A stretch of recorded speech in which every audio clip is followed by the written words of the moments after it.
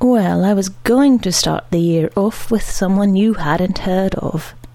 Maybe even someone I hadn't heard of. And then some of you, without naming names, as they're evident on the comments page, started jabbering about Isaac Babel. And I got guilty and had to re-record an old one, and because it's me we're talking about, I couldn't just leave it at that. And besides, it was really good. I'd almost forgotten how good.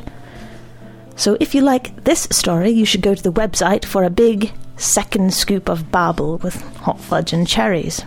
Good evening. It's Tuesday the 5th of January 2010, and it's Miet's Bedtime Story Podcast. DiGrasso, A Tale of Odessa, by Isaac Babel. I was 14, and of the undauntable fellowship of dealers in theatre tickets.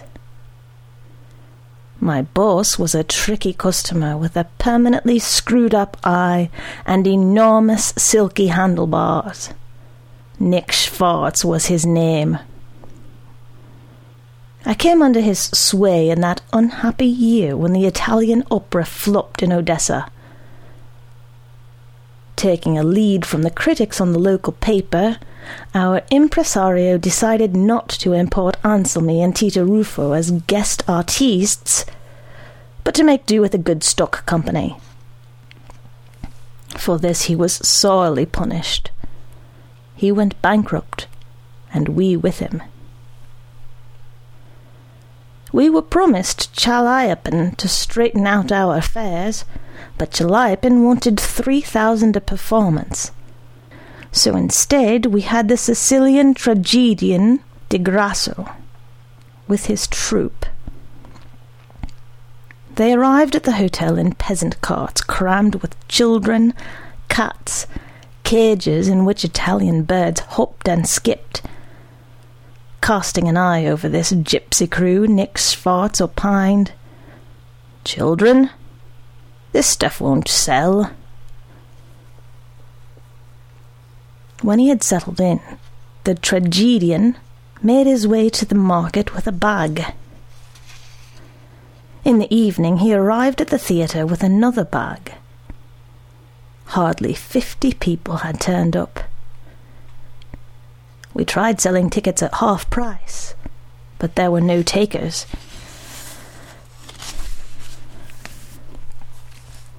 That evening they staged a Sicilian folk drama, a tale as commonplace as the change from night to day and vice versa. The daughter of a rich peasant pledges her troth to a shepherd. She is faithful to him, till one day there drives out from the city a young slicker in a velvet waistcoat.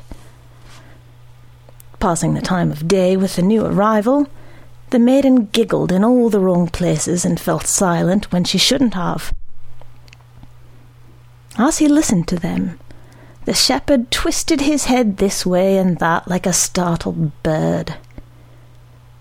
During the whole of the first act he kept flattening himself against walls, dashing off somewhere, his pants flapping, and on his return gazing wildly about. "This stuff stinks," said Nick Schwartz in the intermission. "Only place it might go down is some dump like Kremenschug." The intermission was designed to give the maiden time to grow ripe for betrayal. In the second act, we just couldn't recognize her. She behaved insufferably. Her thoughts were clearly elsewhere, and she lost no time in handing the shepherd back his ring. Thereupon he led her over to a poverty-stricken but brightly painted image of the Holy Virgin, and said in his Sicilian patois, "Signora," he said in a low voice, turning away, "the Holy Virgin desires you to give me a hearing. To Giovanni, the fellow from the city, the Holy Virgin will grant as many women as he can cope with, but I need none save you. The Virgin Mary, our stainless intercessor, will tell you exactly the same thing, if you ask her." The maiden stood with her back to the painted wooden image. As she listened, she kept impatiently tapping her foot. In the third act, Giovanni, the city slicker, met his fate. He was having a shave at the village barber's, his powerful male legs thrust out all over the front of the stage. Beneath the Sicilian sun, the pleats in his waistcoat gleamed. The scene represented a village fair. In a far corner stood the shepherd. Silent he stood there amid the carefree crowd. First he hung his head, then he raised it, and beneath the weight of his attentive and burning gaze, Giovanni started stirring and fidgeting in his barber chair, till, pushing the barber aside, he leaped to his feet. In a voice shaking with passion, he demanded that the policeman should remove from the village square all persons of a gloomy and suspicious aspect. The shepherd, the part was played by DiGrasso himself, stood there, lost in thought. Then he gave a smile, soared into the air, sailed across the stage, plunged down on Giovanni's shoulders, and, having bitten through the latter's throat, began, growling and squinting, to suck blood from the wound. Giovanni collapsed, and the curtain, falling noiselessly and full of menace, hid from us killed and killer. Waiting for no more, we dashed to the box office in Theatre Lane, which was to open the next day, Nick Schwartz beating the rest by a short neck. Came the dawn, and with it the Odessa News informed the few people who had been at the theatre that they had seen the most remarkable actor of the century. On this visit, DiGrasso played King Lear, Othello, Civil Death, Turgenev's The Parasite, confirming with every word and every gesture that there is more justice in outbursts of noble passion than in all the joyless rules that run the world. Tickets for these shows were snapped up at 5 times face value. Scouting round for ticket traders, would-be purchasers found them at the inn, yelling their heads off, purple, vomiting a harmless sacrilege.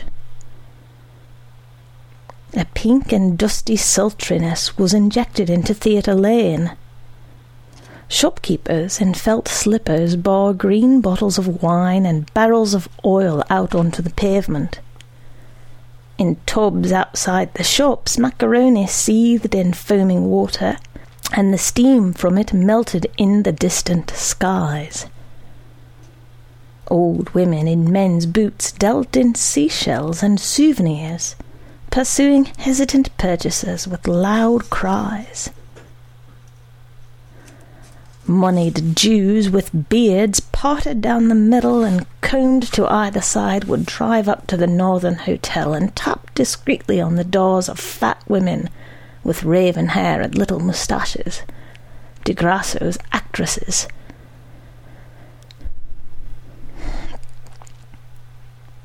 All were happy in Theatre Lane. All, that is, save for one person. I was that person. In those days, catastrophe was approaching me. At any moment my father might miss the watch I had taken without his permission and pawned to Nick Schwartz.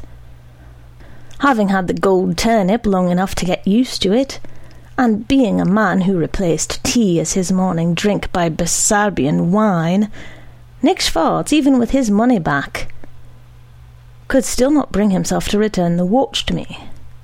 Such was his character.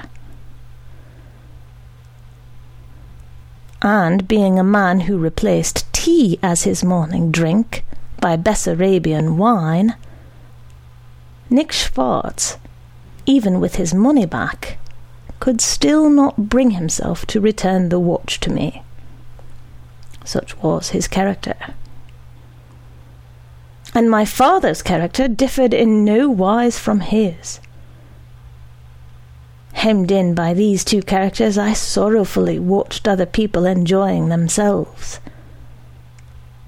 Nothing remained for me but to run away to Constantinople.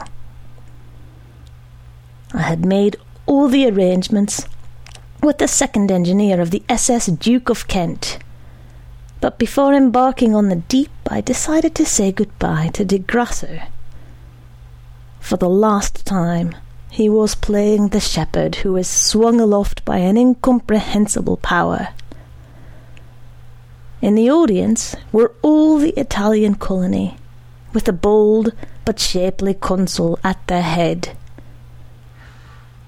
There were fidgety Greeks and bearded externs with their gaze fastened fanatically upon some point invisible to all other mortals. There was the long-armed Utochkin. Nick Schwartz had even brought his missus, in a violet shawl with a fringe, a woman with all the makings of a grenadier she was, stretching right out to the steps, and with a sleepy little crumpled face at the far end. When the curtain fell, this face was drenched in tears. "Now you see what love means," she said to Nick as they were leaving the theatre. Stomping ponderously, Madame Schwartz moved along Langeron Street. Tears rolled from her fish-like eyes, and the shawl with the fringe shuddered on her obese shoulders. Dragging her mannish soles, rocking her head, she reckoned up, in a voice that made the street re-echo, the women who got on well with their husbands. "Ducky they're called by their husbands, sweetie pie they're called." The cowed Nick walked along by his wife, quietly blowing on his silky moustaches. From force of habit I followed on behind, sobbing. During a momentary pause, Madame Schwartz heard my sobs and turned around. "See here," she said to her husband, her fish eyes agoggle. "May I not die a beautiful death if you don't give the boy his watch back?" Nick froze, mouth agape, then came to and, giving me a vicious pinch, thrust the watch at me sideways. What can I expect of him? The coarse and tear-muffled voice of Madame Schwartz wailed disconsolately as it moved into the distance. What can I expect but beastliness today and beastliness tomorrow? I ask you, how long is a woman supposed to put up with it? They reached the corner and turned into Pushkin Street. I stood there clutching the watch, alone, and suddenly, with a distinctness such as I had never before experienced, I saw the columns of the municipal building soaring up into the heights, the gas-lit foliage of the boulevard, Pushkin's bronze head touched by the dim gleam of the moon. Saw for the first time the things surrounding me as they really were, frozen in silence and ineffably beautiful.